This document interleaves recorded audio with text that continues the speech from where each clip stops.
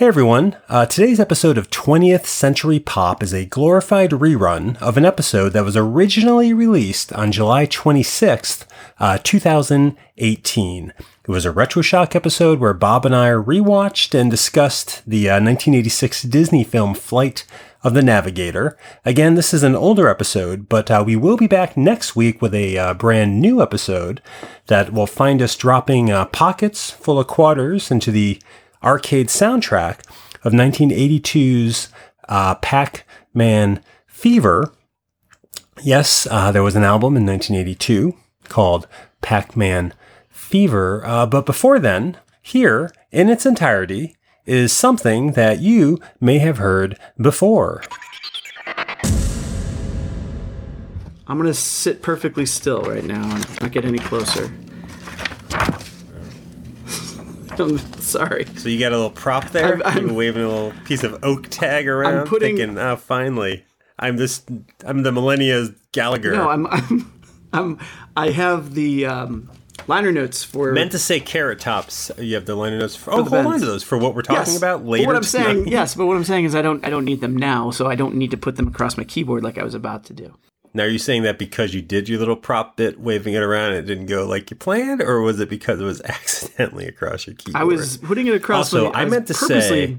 No, you meant Gallagher. I meant Carrot Top, but I said Gallagher. Gallagher works, though. He uses props. I don't think he's working anymore. Who's going to a Gallagher show? Carrot Top plays Vegas every other hour. Well, I think he's, housed there. He probably shows up and goes, how's everybody doing? Is probably how he opens his act. Then I bet he pulls out like a God, I can't think of a single prop. Oh, he probably pulls out a piece of oak tag, waves it in front of the microphone, and then he starts his show.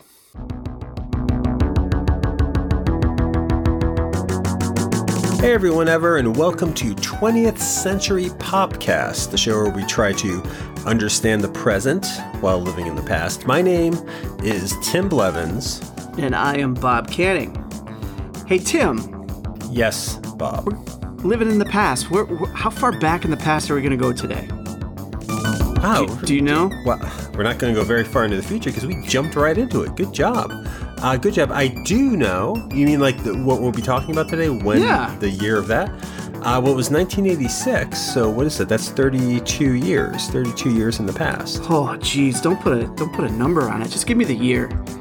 I don't need to know how long ago that was. 86 sounds like, 4 or 5 weeks ago. Well, maybe months ago. What's this? This is depression. This is a little bit of ageism depression. This is real. I thought it was a bit. No, when I was 32. Depression is not a bit with you. Mm-hmm. I have been 32 years old. For how long now? And for 11 years. And that was old to me, 32.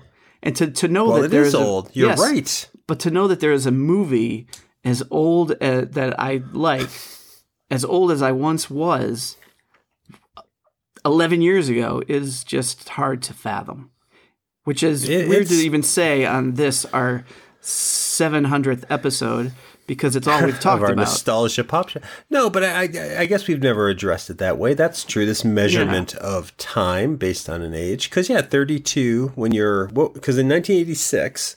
Welcome, by the way, everyone to a couple of depressed old Ancient of Days men.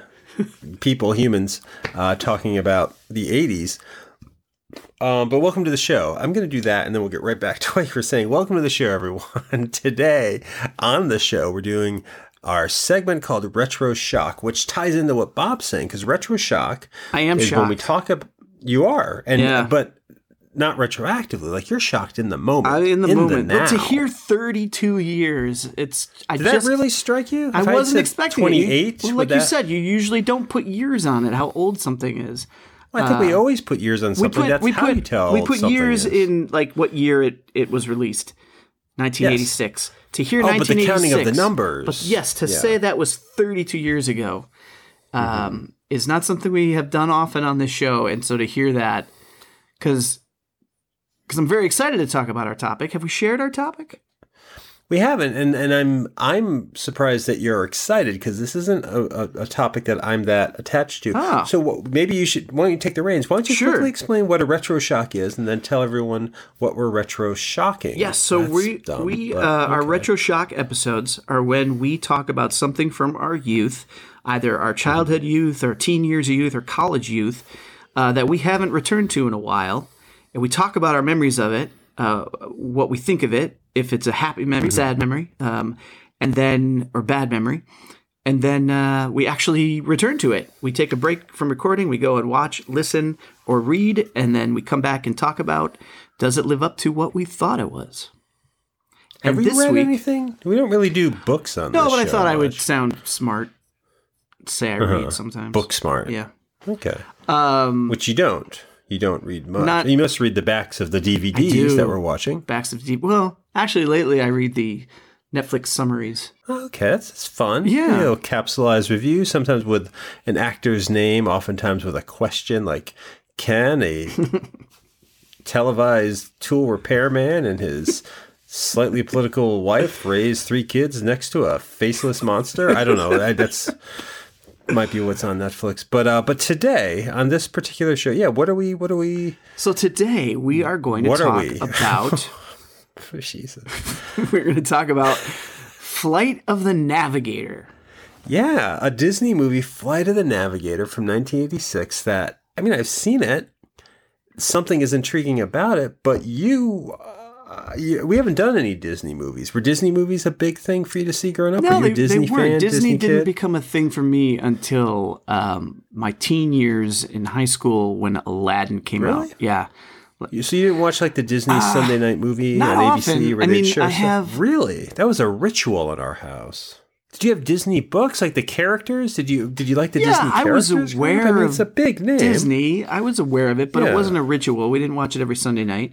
It was a ritual. We would slice the unworthy across the wrist, bleed it on a pair of red suspenders, sit there, we would skin their ears, place them atop our head, and we would sit there and watch as Michael Eisner introduced that week's segment of Mr. Boogedy or whatever fucking program they were showing. Mr. Boogedy, that's a real thing.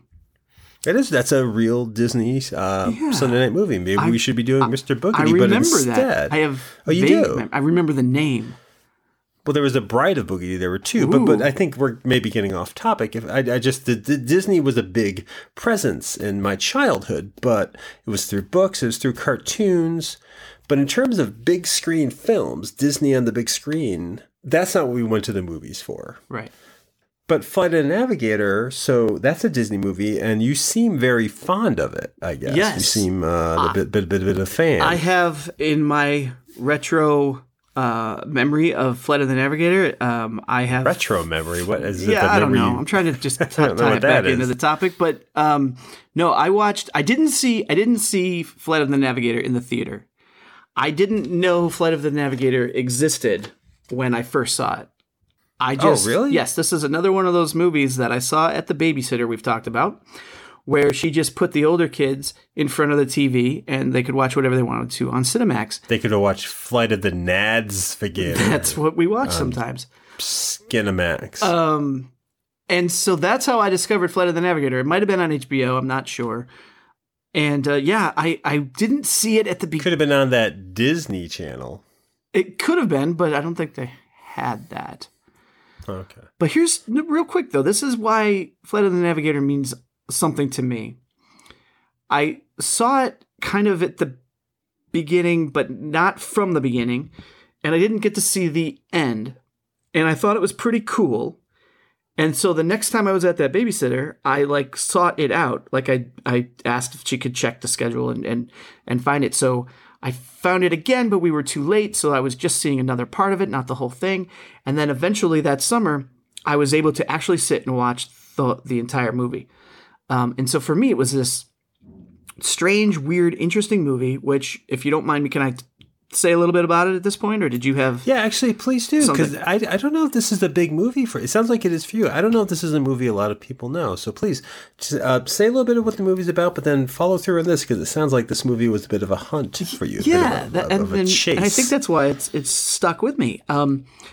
So I'll tell it the way that I saw it. So basically, it's like the first time I see it, it's a boy in a spaceship, and a human boy in a spaceship, and he's got some aliens on the spaceship, and it's this cool silver bullet type of spaceship that's just going light speed. Well, I don't think it was light speed. It was just booking across fields and on the earth, and that's like my first memory of this movie, and I don't remember much else from that first viewing, but just that image was like, holy cow, what is going on? And so when I got to seek it out again, I got to see that the boy was abducted, basically. He goes missing, and he ends up on this spaceship, and I can't quite remember why. I know that the alien needed help and was like going from planet to planet trying to get other aliens or creatures to do something. And the alien that's in control, and it's not even an alien, I think it's like a computer guy, like an onboard computer that has like a little face that comes down or a little eye thing that comes down and talks to the boy. A mechanical eye on a stalk, like a metal stalk. And a voice. You know who voices the ship, don't you? The famous comedian who voiced the craft. I don't know for sure. I'll guess Robin Williams. Oh, well, not a bad guess. Paul Rubens, Pee Wee Herman of Pee Wee Herman fame, was the voice of Navigator. It would have been the year after Pee Wee's Big Adventure. But I'm sorry, keep going. So you're saying the movie, the kid gets abducted by an alien because the alien needs help. And so the second viewing, again, I came in after it started. In the second viewing, holy shit, he gets returned home and his whole family is like 30 years older. He's still a boy, and all of his family is 9 years older, but 9 years older. This is the memory I have. They were at least 30, 35 years older. Okay, sorry. And so again, I don't have the full story. I don't have any idea what's going on, and I still can't see the ending. So I believe it was the third time's the charm. I got to actually sit down and watch it from beginning to end and thought it was just the coolest thing. And again, it is one of those types of movies that I've talked about liking before, where a child or a person who is unsure of what they're getting involved in, unskilled about what's at stake, and still they have to find a way to figure it out and get through that adventure. I always like those kinds of movies. And this was one of them. Well, it sounds like the perfect kid movies for you. I thought it was great. Do I remember much more? Is it a good movie? I don't know those things. But my memory of it... So you haven't gone back to it. I have not gone back to it. I've been pressing my kids to watch it with me, and they always say no. Okay. And I try to explain it in fun ways. That pressure never seems to work out. Forcing things on children doesn't work out. Something I'm curious about, that experience of just randomly encountering part of a movie and seeing part of a movie and having to hunt it down, but not knowing the full thing. I mean, is that an experience you still have? Is that something that might still happen to you now? Yeah, that happens now. I don't usually seek out the movie to see it. There hasn't been oftentimes where I've run into that and been like, I gotta watch that movie. Usually it's like, what the fuck are we watching? And it's usually my wife and I, like, in bed trying to find something to watch as we try and fall asleep, and we get to some weird random over the airwaves station that is showing some old random movie, and we're both like, oh, wait a minute, that's a young Robert Downey Jr., and that's an old Ozzie Davis, and what is this movie? What's going on? And so that happens, but never something that's completely new and I got to figure out what this movie is. That hasn't happened lately.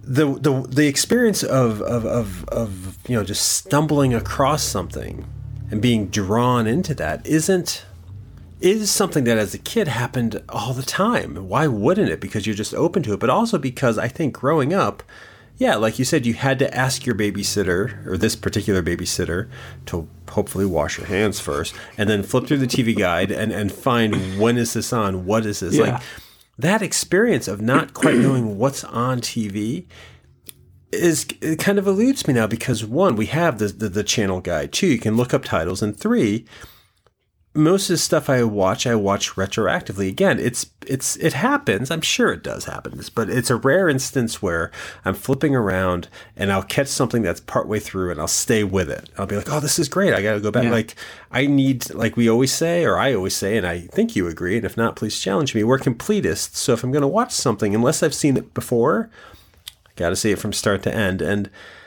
I think it closes off one way of viewing things. That experience, like not knowing anything about Flight of the Navigator as a kid, and you see this kid in a ship, that would be exciting.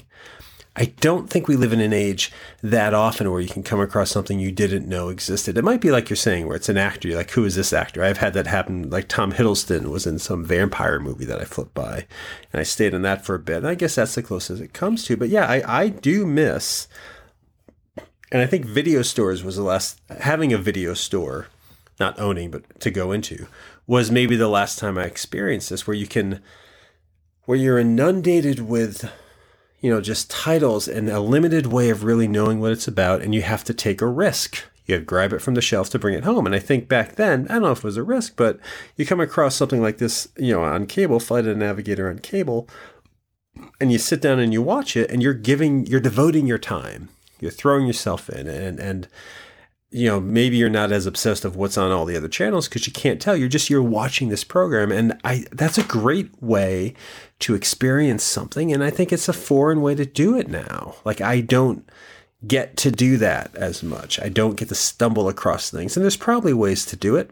There's probably plenty of ways to do it, but I don't, and I miss that. I miss that discovery of something. Yeah, it's hard too, because as a kid, you're not you're not in tune to the pop culture world as adults, as people like you and I that seek this stuff out. What's premiering, what's coming up. Where the shows have buzz, what shows have buzz. So it's not like there's suddenly going to be. I think I knew some of that growing up. I knew what a fall season was. I knew what the summer movies were. I'm talking at maybe like, what was I in '86? I was 12. I don't know if I did at 12 and that age. Excuse me. But it's not like you're going to be surprised that so-and-so suddenly has a new show or something. And then even you were talking about video stores, you might say Netflix or Hulu or one of the streaming services is similar because you can just sort of randomly look at pictures and then read a synopsis. But there's really no risk, because if you start watching it and you're not into it, you just flip it off and go find something else. And you're not out $3. And that's not a bad thing. I'm not putting that down. It's a different experience. And I think my mind has shifted into that experience where I don't really test the waters on something anymore. It's rare for me to watch a movie for a bit and then decide, I'm not going to watch this. Yeah. I'm going to stick with it, or I'm not going to turn it on. But Flight of the Navigator, I knew the movie existed. So, I wanted to get back to that. How did you come across it, and what's your memory of it? Well, I remember the commercials for it. I remember, I think it was the summer, but I do remember it coming out. And, the title was exciting. I loved UFOs, so the look of the ship looked exciting, but I didn't know enough about it. The movie, it's about a kid in the 70s who gets abducted by a UFO and gets dropped back off on Earth 10 years later by this UFO. So there's this weird time jump thing. It's about the UFO being found by this government agency led by Howard Hessman. So there was this crashed saucer angle to it. And it had Sarah Jessica Parker as someone working at a science facility who brings this kid Transformer toys to play with. So I like that too. So there was a lot in this movie to like. I saw it because something that would happen as kids, our elementary school had a very big gymnasium auditorium. And so maybe it was one Friday every month. I don't know what it was. I don't know if it was a fundraiser or just something they did. They would show on a big screen a movie, Friday night that kids could come to. You get your popcorn, you get your soda, and you watch it. And they were always Disney movies. I think for a while they were what I would have thought were older Disney movies, the Swiss Family Robinson, Alice in Wonderland. Mm-hmm. The computer wore tennis shoes, Kurt Russell wore tennis shoes, whatever the movies are, it'd be one of those. And then I think, then I just remember they got this, Flight of the Navigator played. So we went and we saw that, and I saw that on a big screen. I think that's the memory I had. But it wasn't a movie I was thinking about. Like, I remembered it the summer before. It seemed exciting, and then I just forgot about it. And then we were just brought to it. That's the other thing. As a kid, you were just brought to shit. Put in front of it. You're going to watch Sword in the Stone. You're going to watch Ray Bolger, but not the Ray Bolger you want to watch, some other Ray Bolger movie. You're going to watch something that someone else has decided for you. And most of the time, I would find a way to like that. And my memory of Flight of the Navigator is sort of that memory. Like, I don't think I necessarily liked the movie, but I found the things in the movie to like. Sarah Jessica Parker, Transformer toys, crashed UFO mystery. But I wasn't excited for this movie. I have not gone back to see the movie since it came out. I mainly remember it because, to tie it to the beginning again, there's a clip of it on the opening credits to the Disney Sunday night movie. I think the ship flies by or something. And I think another thing is when the movie was coming out, they probably did a little behind the scenes thing before it came out. So I knew of it. It was tied into Disney. It's a Disney thing. But much like Tron, much like The Black Cauldron, that's how I experienced it, as a clip, as part of this credit sequence. So the movie itself, I remember the plot of it, but I don't have an opinion on this movie, really. Yeah, and that's I don't have an opinion either. I mean, my experience is more about the search for it. My memory of it is more about figuring out the mystery of the movie. I don't remember if it's a good movie. I mean, I liked it enough to want to keep watching it, to keep going back to it. So I must have thought it was good, but I don't remember if it's good. So good memory, bad memory on this? What would you call it? I'd call it a good memory. Okay. All right. I mean, I guess I'm going to say good memory as well, with the caveat that it's a good memory because I sat through it. Again, it didn't resonate with me. I never talked about the movie much, but I think I enjoyed it. I don't know if this is going to be a dull episode because I don't know what we're diving in with this, but let's go check it out. Let's go watch Flight of the Navigator. And when we come back, let's hopefully have at least a few minutes of something to say. That's an endorsement to come back after this musical break, everyone.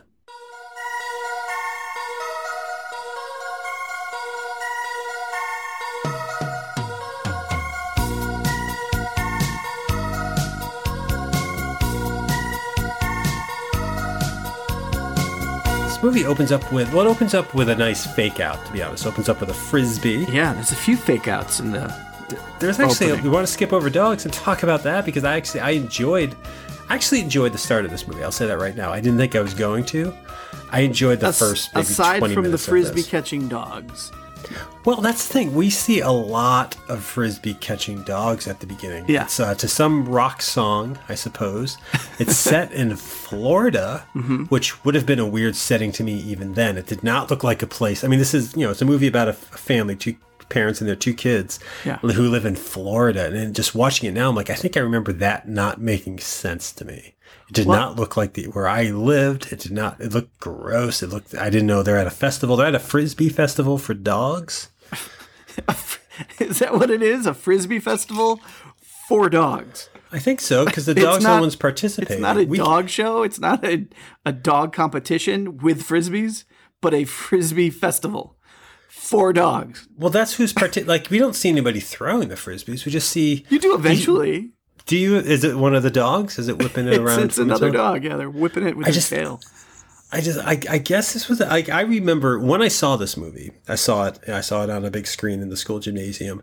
I remember the audience applauding the shit out of these dogs.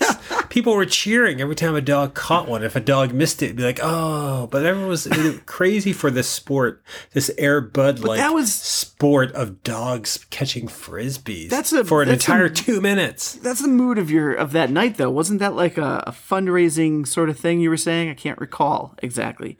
When we were screening the movie, it was just it was I don't know. It was people. I guess it was some rinky-dink town that I grew up in, who was surprised to see sports on the big screen. But I don't know. No, that, as an opening, that wouldn't happen if you had seen it in a movie theater. I would hope not. But it's just the whole idea of this dogs jumping, dogs catching frisbees. I mean, are you a fan of the Air Bud movies? No, not at all. I'm not a fan dogs playing sports. There's some dog movies I like. I don't mind Hotel for Dogs. My kids have been watching that recently.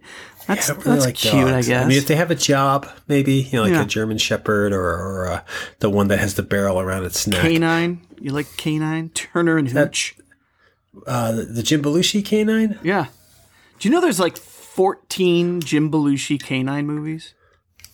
Is the same dog in all of them? Probably the same character of that dog. But they recast them. Yeah. Yeah, like they did in The Jerk 2 when it's not Steve Martin. Oh. Is Jim Belushi in all of the canine movies? Yeah, Jim Belushi hits all 14 of them. When these all went direct to your house? I mean, I don't remember these coming out. He's actually putting on a canine play down the street here.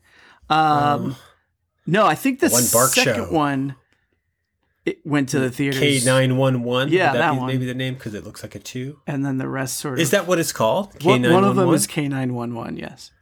See, if they went up to 14, they blew it because that should have been K911. But the dogs in this movie, the opening of this movie... Yeah, this one. Because you get a Frisbee, a little fake-out Frisbee, because we're going into it knowing it's a UFO movie. And I like that. Like you said, there's a couple of fake-outs, and I really enjoyed those, because those, to me, felt like that as a kid is what I can relate to. Yeah. The idea of the Frisbee in the air and catching that photo. There's a pretty creepy blimp shadow. Mm-hmm. And this is like where the filmmaker is playing with you. Yeah. The filmmaker knows this is a UFO movie, not Hotel for Dogs playing Frisbee with Jim Belushi. So... during it, you see the shadow kind of fall over and everybody kind of looks skyward. And again, it's aimed at kids because that would be a very dull reveal in an adult movie. Like, oh, here's the ship already. But they all look up and it's a blimp. And blimps, by the way, to me in 1986, blimps, scary. Pretty scary things. I'd never seen a blimp. The idea of a blimp, this big craft in the sky, is scary. So that's kind of a nice fake out. There's my favorite one because I've had this very thing happen to me. He's walking in the woods and he looks up to the trees and you see what looks like one of the George Adamski ships from the 50s, one of those old kind of UFOs. And he walks a little further and it's a water tower. It's like a metal water tower and these spokes. And it's just how the trees fell. You didn't see the legs. And like, that's actually a legitimate jump scare to me in the movie. I loved that. Again, because it's right there is a kind of a smart director in this kid's movie. This actually kind of dark, really well set up start to a legitimate sci-fi, kid movie, I think. Yeah. I mean, the whole, I don't know, the first 30 to 40 minutes I thought was pretty damn engaging. Like I was right there with it. And my daughter came out during that opening. Like they didn't want to watch the movie. I asked them to watch it. So I watched it after they went to bed, but she came out to use the restroom and came into the front room and was enthralled. I can't remember exactly what was happening, but she saw that the boy was in trouble or upset, and she wanted to know what was going to happen. And then it started to get a little scary. In the 70s? That get scary. Yeah, that wasn't obvious to her. She didn't stick around to see the time travel reveal. But yeah, it started to get scary, and she was like, you know what? No, I'm going to go to bed. And I'm like, okay, maybe we'll watch it in the morning. And they ended up not watching it. But yeah, it is engaging and a little frightening. Especially as a kid movie. When they're setting it up. Yeah. And when they're not really showing you anything yet. This is actually a movie that builds its entire 1970s segment, the first 15, 20 minutes of the movie, on the knowledge that you know a little bit of what the movie's about. Yeah. You know this kid's going to get on a spaceship. You know, and this movie wasn't made by Disney. It was bought and distributed by Disney. So I don't know what the initial filmmaker, how they thought it was going to be promoted. But as a Disney movie, you know what you're seeing. You're seeing the posters of the kid on the ship. You're seeing the ship in the commercials, the special effects. So these opening 15 minutes are very, I don't know, it's very indie film in a way. I was really engrossed in this. And I was thinking while watching it, I guess maybe like E.T., but knowing that this movie was bought up by Disney. Like you can actually tell this doesn't feel like a Disney movie throughout. There's swearing in it. There's kids in a little more peril than normal. They think the kid dies. There's a legitimate sad kind of, he's dead kind of thing. Yeah. Like it does feel like a more adult movie. There's swearing. There's him and his brother go back and forth, calling each other scuzz bucket and things that I don't think would normally show up in a Disney movie. But so I'll get to that in a minute, but just to finish this thought, I like that this movie starts off really playing off of you, and again, not showing you anything. Yeah. And I found that very fulfilling. Because when you finally do see the ship, when you do see this silver clamshell, seamless, Roswell-looking, a little bit of the movie Heavy Metal appearing kind of spaceship, the first time you see it, I think it's crashed. Is that right? Yes. It's under a tarp or something? I don't think it was under a tarp yet. Maybe it was. But yeah, it had sort of crashed, took out some power lines or something, and it was crashed, and some regular Joe Schmo was there on the ground. I believe his name is Howard Hessman. No. I'm talking about just the first people that saw it. Oh, okay. And then Howard Hessman, the government guy, shows up. Yes. The NASA guy? Is he from NASA? I guess he's from NASA. Yeah, it's a very. Can NASA declare martial law the way he does in this movie? I don't think so. No. No. There's some aspects of that are very movie magic. Just things that needed to happen that made it seem tense and a lot of high pressure situations. But yeah, it was still very cool. And you're seeing it. And then you're also seeing like little bits of reveals about what it can do, what it does. I really liked when they were curious about how they were going to move it. And the guy that first saw it says to Howard Hessman, it's like, oh, that's going to be no problem. And he goes over and he just kind of touches it lightly and it floats in that direction. It's just sort of neat. And like for me, the first time seeing that, like you're saying, with all these reveals and tricks, it was just really cool and interesting. It's like, what is inside that? What's going to be next? Why is it floating? How can it float? Yeah, it's a really good start to this movie. And it's 1986, just to put this into some context, because what you're seeing there is the Roswell story, the UFO crash at Roswell. The ship they found that was supposedly shaped very similar to this was supposedly very light to the touch. Didn't have any noticeable entrances or seams. Like all of these things, as a kid watching this, so I must have known the Roswell story at that point from Unsolved Mysteries or something, that's there. This might have been the first thing I ever saw where I'm like, oh, that's like that story, even though I think there may have been movies prior to that had come out. So this is kind of playing off a particular era of the 80s and time. Do you and basically the storyline, which I think we talked about in the first half, so we don't have to go over it, is like he does, our main character, whose name I've already forgot, very forgettable child with a striped shirt. Yeah. Encounters the spaceship in 1976, gets sucked aboard it or something, wakes up in the woods, disoriented, ship flies off or something, wanders home. That's even more than they show in the movie. Basically, he falls down into a ditch looking for his dog. Mm-hmm. And whose name's like, what's the dog's name? He's got like Smasher or something, I think. Sure. Chomp. Chompers? No, yeah. I wrote it down. That's what I'm trying to remember. But okay, this is clearly important. I'm sorry. What were you saying? Well, but like you don't even see the ship. He was looking for his brother to bring him home from his friends or whatever. His brother kind of scares him, which was another kind of jump cut. Was that an alien? No, it's just his brother. His brother starts that made me jump. You're right. His brother runs off home. He's got to kind of get the dog, and I guess the dog went down into a gully or something, and he fell down into it, and there's a bit of a jump cut, and he sort of wakes up down at the bottom. Like, we're not sure if he's waking up or if he just fell and he's getting up, but there's a jump cut. And because I know the movie, I noticed this, and I don't know if I ever noticed it before, but the jump cut involves a sound cut too. So there's crickets and there's just this wind or whatever, and then when it cuts, there's no cricket noise, there's no extra wind noise. And so knowing that we've now jumped ahead in time, because I knew that, I'm like, oh, that's exactly where that happens. So now it's very Close Encounters like and very UFO abduction lore like this. But only because we know the movie, because that moment they try and mask that, they try and hide that. Just like he fell and then he got up and then he starts heading home. And but they're not trying to hide it if the sound cut. Well, they put that they didn't. I think accidentally catch no crickets. No. That's what I'm saying. It's like it's not as obvious as he gets sucked up by a UFO and the UFO flies off. We don't see any of that. It's just this weird jump cut with the sound cut, and then he walks back the same path. The route home looks just like the route there, and then we only start to realize we've changed time, that something's going on when he gets to his house and it's locked and he can't get in. And when he does get in, it's this older couple that lives there now. A very understanding older couple. Yeah, they wanted, kind of as this kid screaming. And a very terrifying scene. You're right. It's different than Back to the Future 2 a little bit, which has a similar scene of, not being the time you thought it is that you're walking in. But yeah, it's not his house. Those aren't his parents. He's freaking out when he sees this. He's screaming. They're actually, because we know, like you're saying, knowing what's going on, they're kind. But it's actually kind of creepy. They try to corner him. They say, "Can we help you?" It's legitimately terrifying. Yeah. This storyline. This And eventually it turns out, he finds out he's in 1986. So I think he's jumped ahead 8 years, because I think it's from 78 to 86.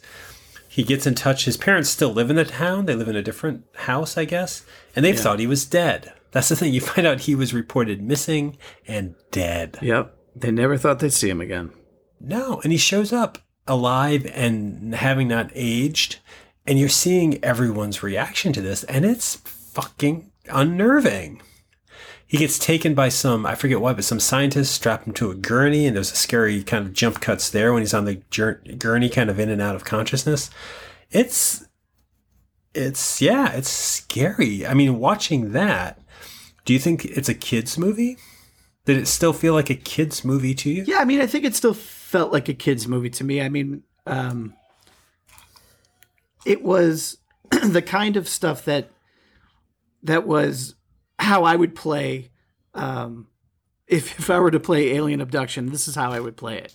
You know, it's like there would be a gurney, and there would be in and out of consciousness, and there'd be a police car and sitting in the back of it, and it all felt safe. Wait, that's how as a kid you would have played UFO Abduction? Maybe I would have, yeah. But it was all sort of scary safe. You know, it's like, yes.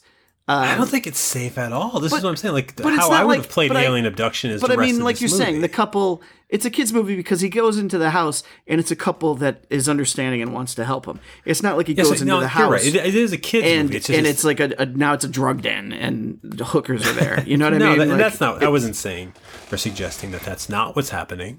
No, that's not it. But no, you're right. And it is a kid's movie. You're right. I mean, I'm just saying, like, it plays like a different kid's movie. Yeah, and maybe kids' movies in the 80s were like this. It's a little darker, though. Yeah, it's definitely got a darkness to it. And I mean, the scary part for me, especially as a kid, was how aged and beaten down his parents looked. You mean their actual appearance? Yeah, like they were just young and youthful in the opening. And then now it's like for me, I've always been affected by that because it's like their life has turned to hell since they lost their kid. And you watch Cliff DeYoung get the life squeezed out of him, which he never recovers from. Anything you ever see Cliff DeYoung on, that's what he looks like. No, I find it like I loved the movie up to this point. While watching it, but probably a little past it. I want to look at what you were saying, which, like, as a kid, if you were to play Alien Abduction, that's what you would have done. I feel like where this movie goes, because eventually, the story keeps going. He gets taken to NASA.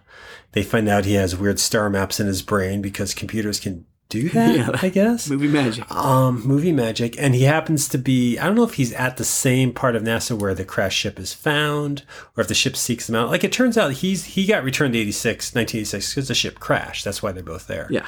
And eventually, as the story goes, and it's easy to figure out if you're thinking, well, what is this movie about? He comes across the saucer. He escapes NASA's clutches, and he gets on board this flying saucer. Now, hold on. You're skipping over Ralph. Yeah, are we going to talk about Ralph at all? Why don't you? Ralph stands for the Robotic Assistant Labor Facilitator. Is that what that stands for? Yeah, I wrote that down, Tim, yes. Okay, because I have Ralph written down, but I don't have what it means. Robotic Assistant Labor Facilitator. He gets taken to a lab. Our main character, whose name I wish I had written down because I didn't, gets taken to a lab where he's going to have to live with Sarah Jessica Parker working as a nurse. Yes. And a kickback toy. Yeah, she's like an intern or something. I don't know what it is.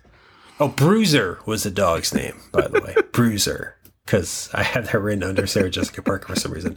But yeah, so I'm sorry. So the Robotic Assisted Living Facilitator. Right. Ralph. It's just one of those things that really wouldn't exist, doesn't need to exist, and if it did exist, it wouldn't look like what it looks like. It's this. Here's the thing: you say it doesn't exist. We have, like, you can go to a restaurant. No, and when they're clearing the tables, they have a push cart that you can take things off of, put things on. You can have a cabinet. Push cart? Well, that's basic. Ralph is basically a box on wheels, right? Yeah, box that on wheels. Transports things around. Yeah. Like it for mail. Like there's a slot for mail that you would put it in, and this giant box on wheels just somehow knows what to do with that. If Disney had made this movie from the get-go, that would have been a cute robot. It would have had saucer looking like eyeballs or satellite antenna or something. Like, it would have been something. This legitimately is a box that you can drive around with a remote control, like an upside-down recycle bin. Yeah. That we're supposed to laugh at, that has a name, and that has possibly some of the lowest stakes chase sequence footage I've ever seen in a movie. Because ultimately, the main character, again, whose name I wish I had written down. David. When he goes, is it David? It's David. Okay, so David wants to escape eventually. So he hops inside Ralph. He opens a little access panel, right? And crawls inside Ralph and drives across an airfield, basically. It's probably longer than the Frisbee dog sequence. It's a very lengthy sequence. I wrote down Robert escape theme. Is Robert his name? I don't think so. Okay. And I don't remember how the theme went. I assume it was guitar. But yeah, this is where the movie starts to lose me because it's boring. This actually is legitimately boring. Yep. There's no effects. There's a box that's motorized. And again, that should have been a character. Because you're right. Does that thing really exist? Probably not. It doesn't have a need to exist. Right. So if you're going to put something in the movie, do like they did in Space Camp and give us a fucking robot, Give it a voice. Well, I regret that. I say give it a voice. We do get something with a voice. Because ultimately what David or Robert does is he comes across the crashed ship. I think they've been communicating maybe. Yeah, it sort of calls to him. He has headaches or whatever, and he knows that he can see out his window the hangar where it is, where he's getting this which vibe is creepy. from. Like it looks creepy when it's just hovering there, and he approaches it, and it kind of opens up, and it creates these poorly animated liquid steps. Right. Like, which watching this movie, they're bad blue screen effects, but I had kind of forgotten what liquid metal looked like before CGI. It looked like this. I probably enjoyed this effect as a kid. Sure. Oh, it was very cool as a kid. These like little teardrops coming down and forming solid steps. That was cool. And he crawls up those steps, and he enters the ship, and he's greeted by, again, this eyeball on a stalk, who starts talking to him. And that's when this movie loses me. Yeah. And it's weird because as a kid, this is what I would play as alien abduction. Because the kid gets on the ship, the kid interacts with this alien life, which he names Max. It's this eyeball stalk again on the Trimerian drone ship, I believe is what the ship is called. Okay.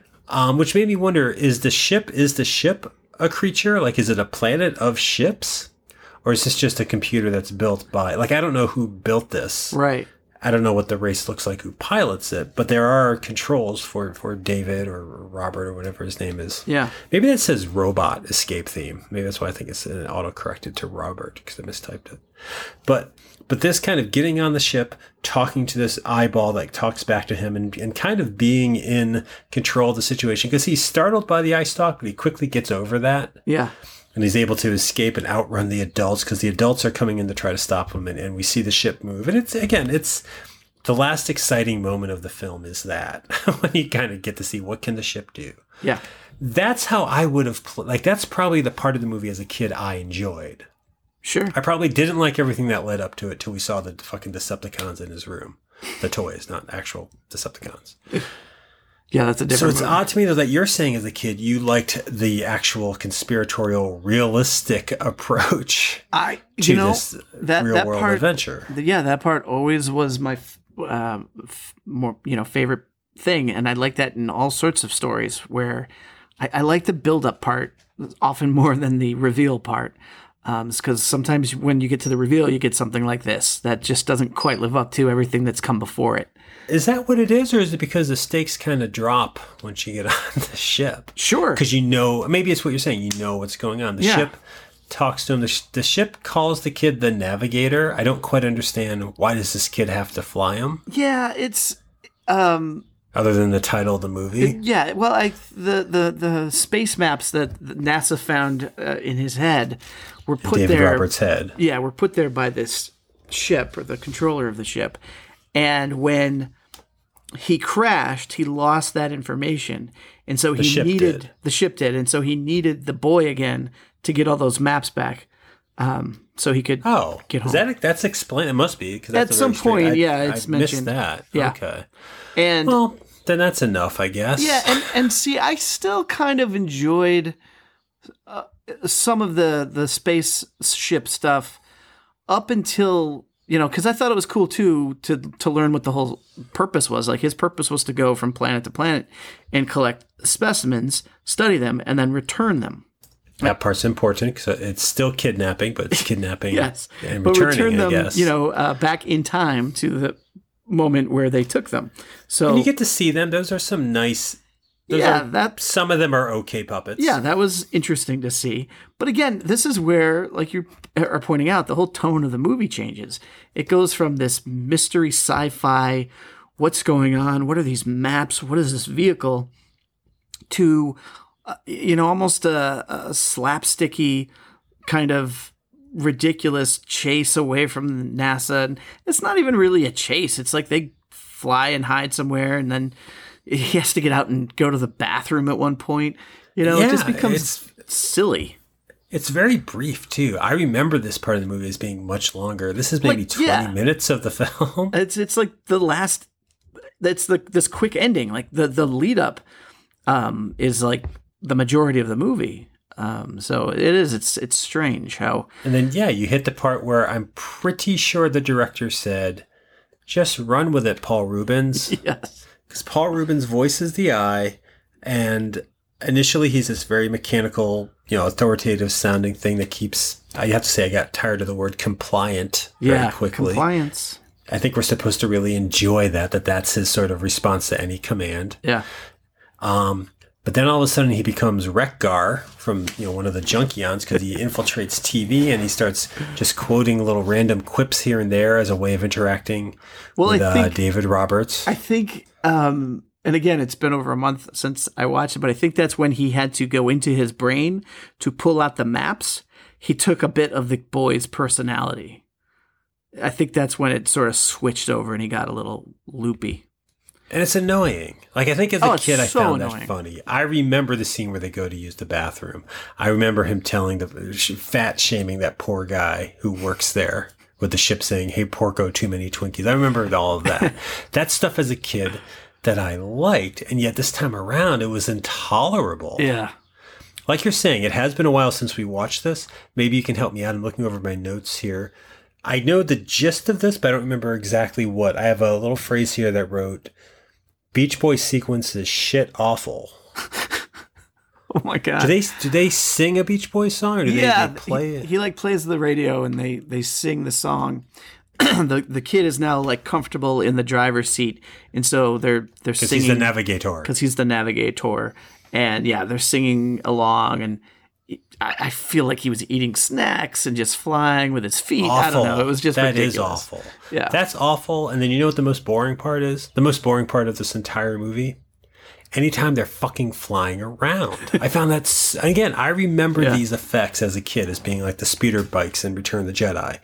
Or the opening credits of Back to the Future 2, even just zooming through the clouds and zooming over water, having a ship cut in and out. And it's really not much of that. It's just pretty much a straight, I think the main effect was just that reflective mirror. So it's like just... Which is a good effect. Yeah, let's fly low to the ground. You can see it reflecting in the ship, and we'll just go in a straight line very fast. And that part is fun. I like how it gets to the point when it goes faster, but it's just like you have a ship that can go anywhere in the world and it goes to a bathroom.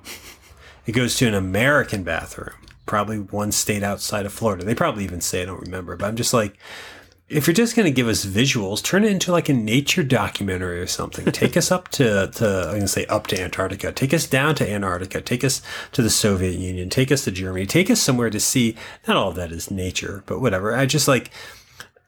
I'm just trying to think, like, what was the original gist of this? Because there's no real villain, like I think we said earlier. They're trying to get the kid and the ship back, but somewhat understandably, because the kid has been missing, came back when the ship came back and is missing again. I'm not saying they're doing it the right way, because you should never imprison a kid against their will. They do want to study him.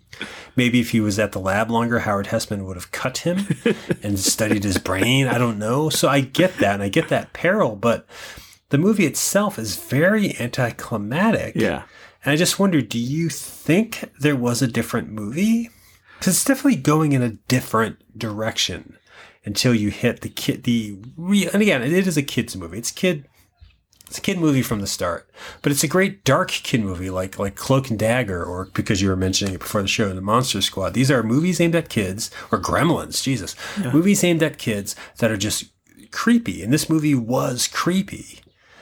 And it's just, I don't know if it was a Disney mandate, if that's when they came in to fund it. I don't know what the split was, but this is two movies poorly taped together, I think. I agree. Yeah. I mean, I don't know for sure if that happened, but it seems like something along the lines, they had to switch it up. They was like, oh, we need a happier ending. Yeah. Who knows what the original ending might have been in this story.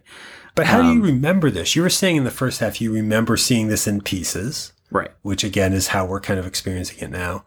Do you remember these the later half of the film? Like, again, I find it very interesting that the way you would have played at 13 or whatever, 12, I forget how old you were, when would have been the first half of this movie. Do you remember the second half? Do you remember liking this part as a kid? The part I think you're supposed to like as a kid? The part that I didn't remember as much. I mean, I knew he became comfortable in the ship, but I didn't remember it being so obnoxious. Like you're saying, I might have enjoyed it as a kid, and so it didn't rub me the wrong way.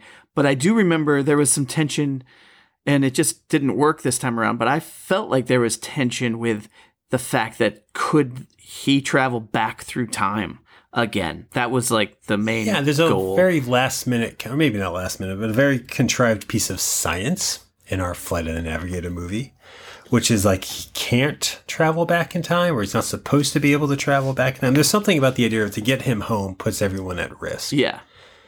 Which is kind of a selfish act because it puts everyone at risk. All the creatures on the ship,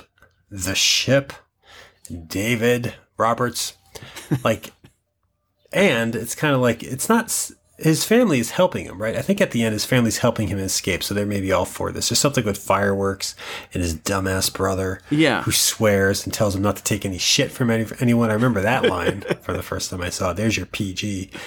But I'm just like, I don't know, why not strand the kid in the 80s, or why not have more of this build? You got to get him home for a safe ending, and you can still do that. It's nice to go home, blah, blah, blah. But it just seems like it's not evenly balanced. We see it, the obvious comparison, Back to the Future. We go and we see Back to the Future, which in some ways you can draw some comparisons to, out of your own time. Everyone else is a different age but you. It's a risk to get back to your own time, but you got to do it. That's a similar storyline. Back to the Future, we like it because there's some investment with seeing people at two different ages. Like you had said kind of with the parents, you were a little like, oh, that's horrifying what Cliff DeYoung became. So that's there. Yeah. But show David Roberts struggle with that then. Back to the Future, which again, unfair to compare them. They're very different movies, both with an Alan Silvestri score, one of which is memorable, the other which is similar to the Beach Boys sequence, shit awful. But I don't know, I feel like something is missing in the purpose of having him travel through time. Like he's not really that put off by the 80s. And maybe it's because it's 7 years. So what has changed? People dye their hair. Starsky and Hutch isn't on TV.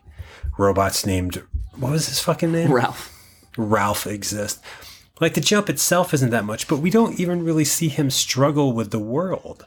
It's not like he has to use a push button phone or a VCR. It's kind of like in this idea of a time travel movie. The reason this genre of time travel is probably fun for kids and adults is because of things like that. You're playing around with, what's it called when something of one era is in the other one that's not supposed to be? What's that word? Oh yeah, there's a word for that. Oh my God, yeah. I've done this before. This is probably so obvious too, and I can't think of it. As soon as you start to try and think of it, it's just never going to come I can't into your just head. type in an anachronism. Yes. Is it an anachronism? Yes. Anachronistic. So anachronisms or anachronistic aspects of these stories. And honestly, in this movie, you get the one you get in a lot of movies. I think you get a different flavor of Coke. New Coke or cherry Coke. Like that's consistently how Hollywood in the 80s depicted time travel. I'm just like, this movie, I don't think, maybe the time jump wasn't enough. I don't know what it is, but just it doesn't give us any reason to have him in the future other than the very scary storyline of this kid was missing for this long. Like that's a good storyline. Go back with that. But as a kid, I wouldn't have been interested in that, which wouldn't have made this a kid movie. But again, you would have. You're telling me that was the interesting story. Like, where do you think that could have gone? What would have made 11-year-old you really love this movie? In regards to the time travel aspect? Just the story, because you're saying, like, if you were to play Alien Abduction, you would have done the first half. Yeah. You would have done the mysterious part. Like, shouldn't there have been more of it? Like, maybe he had to hunt his family down, or maybe he had to convince his family, there should have been, you're right. Yeah, there should have been more to that. He probably shouldn't have so quickly, because as soon as he shows up at that, at his house, and he's got the two older people there helping him. They get the police involved. The police find his parents quickly. NASA shows up really quickly after that. It just all happened so fast. Martial law declaring NASA. Yeah, they take the fascist kid. NASA. They haven't seen their kid in 6 years, and they're like, yeah, okay, go ahead and take him for a weekend. Right? That's weird, yeah. right? It does seem like that it would have been better if the boy had to kind of figure it all out on his own as opposed to having Sarah Jessica Parker help him out. And how much do you need the spaceship at that point? How much does this story need the spaceship as an integral element of its storytelling, given the version you're kind of presenting? I think you still need it because I think it being a kid's movie, I think it does need to end with him being back in his original time. Well, how much of the hilarious Paul Rubens do you that need? You don't need. That I don't think you could have done it a different That's for kids, right? That's there solely for kids. That's the part where, like, I think we're hinting that Disney got involved and was like, no, we gotta goof this up a little. But did you like that? A goofy movie this up. Yeah. Did you like that? Maybe you already said, I'm sorry if I'm forgetting. Did you like that ship character as a kid? Did you find it funny? Do you remember it? I did not care. I liked it initially. I don't remember it. I really don't remember it. And that's what I was saying. Like, I know that he got on the ship. I remembered there being the other alien specimens. I thought that part was cool. I thought the design of the ship was cool. One of which he takes back with him to the past, which seems like that's breaking some law. Oh, yeah, I guess it's set up right. that creature's planet was destroyed or something. Let's have a sequel and have that thing grow to be, Godzilla size. Well, I think I had not that thought, but I think I definitely had a thought of, is there more because of that as a kid? I think I thought, there could be a follow-up. And there could have been. There could have easily have been a follow-up that he comes back or something. Because there's a little bit of the it was only a dream angle, except that there's not, because he has that little alien. And because he sincerely misses the ship. That's the thing. There's the part in the 80s takes place over maybe 2 days, 6 hours of which are when he gets in the ship and flies off. He has David Roberts has a very tearful farewell to the ship that he's been inside of for 6 hours. Yeah. Like, he's bawling his eyes out as he's saying goodbye. You know what this reminds me of? Now that it just popped in my head, and I think we've talked about this before. Do you remember the movie Explorers? I've never seen it. Awake. I've been in the room asleep while it played, but I do know of it, yes. It's very similar, actually, and I'm wondering which one came first.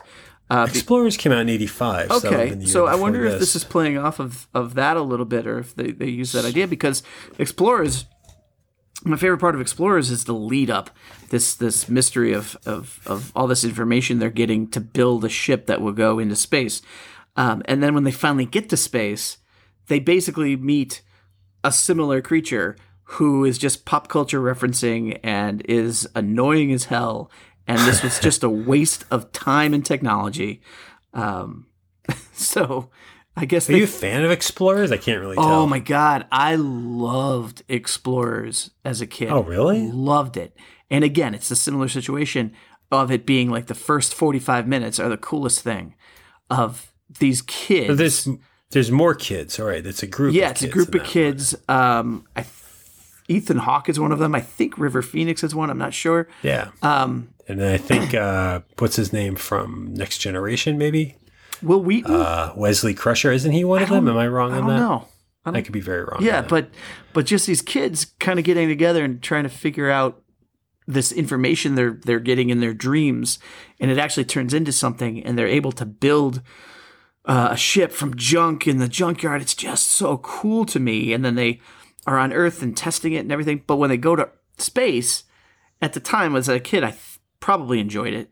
But I watched it again, in my 20s or 30s, and it was just like, wow, this ending is so hard to watch and get through. It's just ridiculous.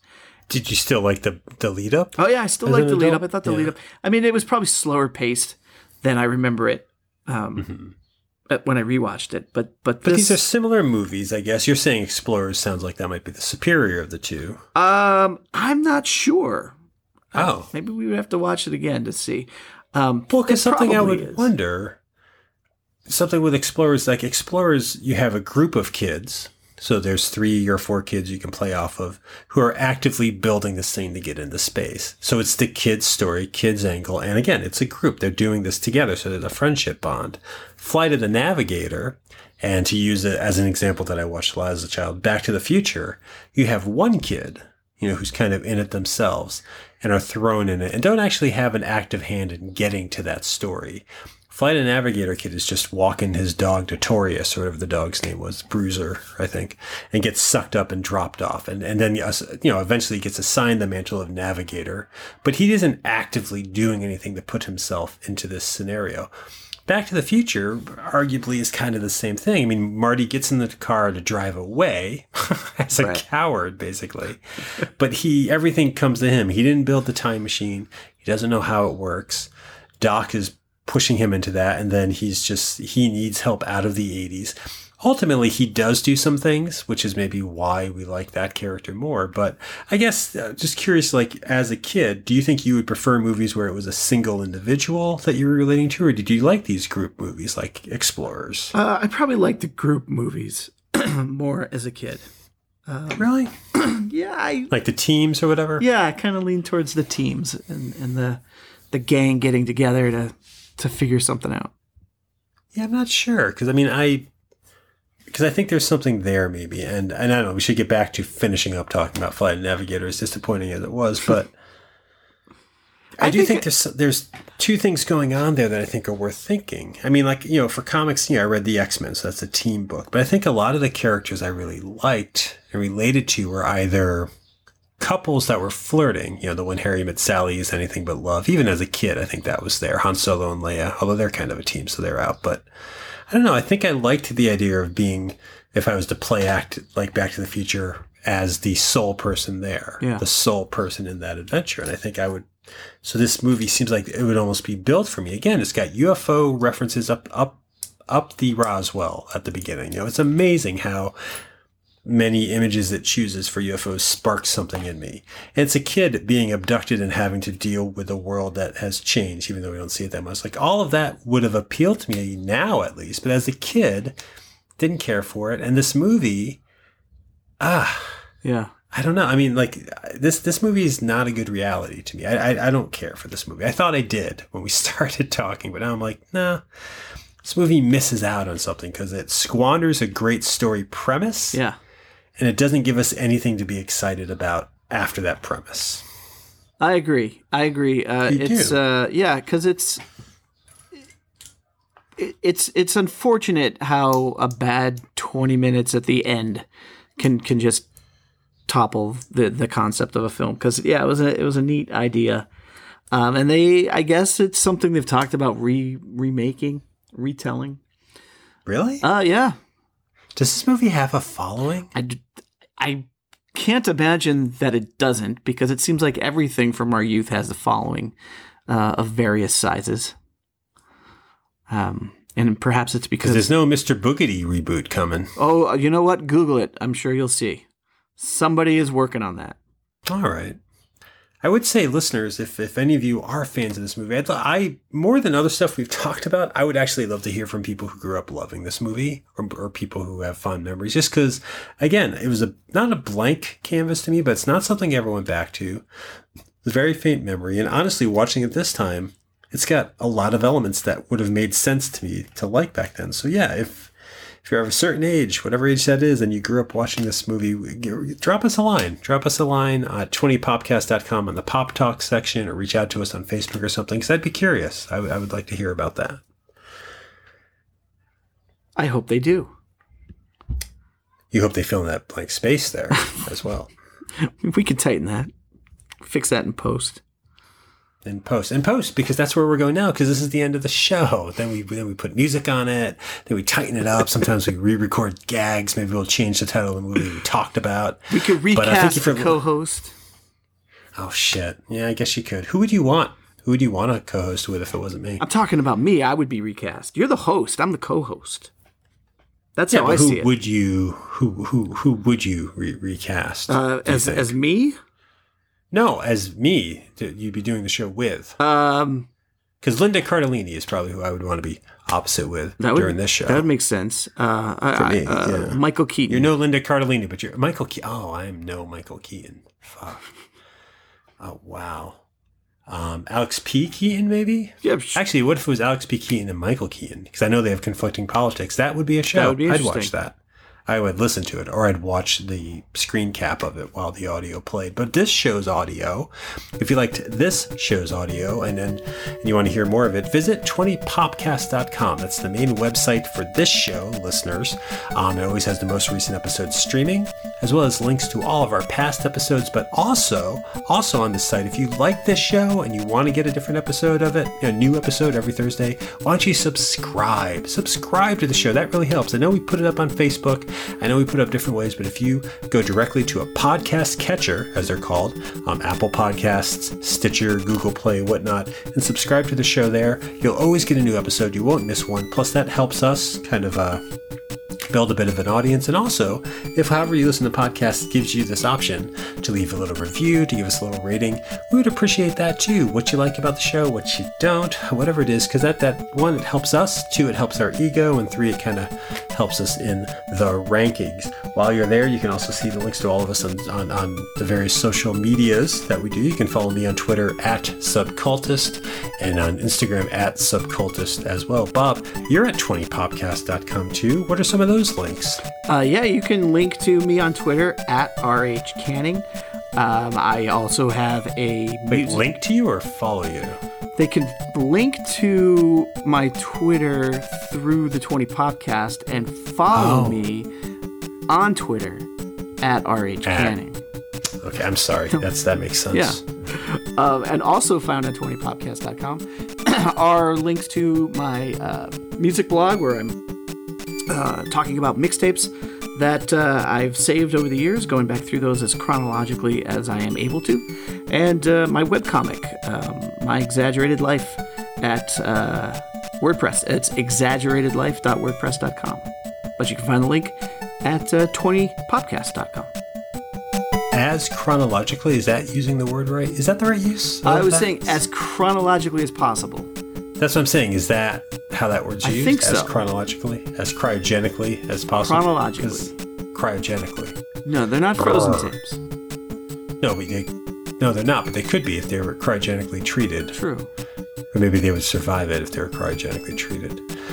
But, yeah. No, that's good, right? Yes, I think so. Yes, I think so. We'll be back next week. But this week, this is how it went. Fuck, what happened there? What just happened? Well, I don't know. You had to say something about the chronological order of my mixtapes. I was judgmental, right? It backfired. That didn't need to happen. No, being a prick just backfired for the first time. Time. What am I going to sound like next week? Thank you, universe. That was a fine lesson. Fine lesson.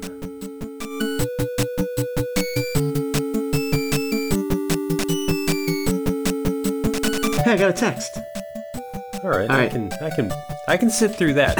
It's not like I can see you. I've just got a microphone hooked up, and I thought it'd be fun to do this. But yeah, if you want to read your text and maybe write back.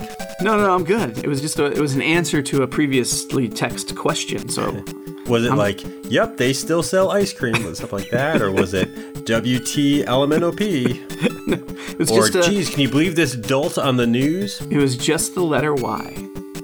Mm-hmm. Was it who's the last man? Was that your question? No.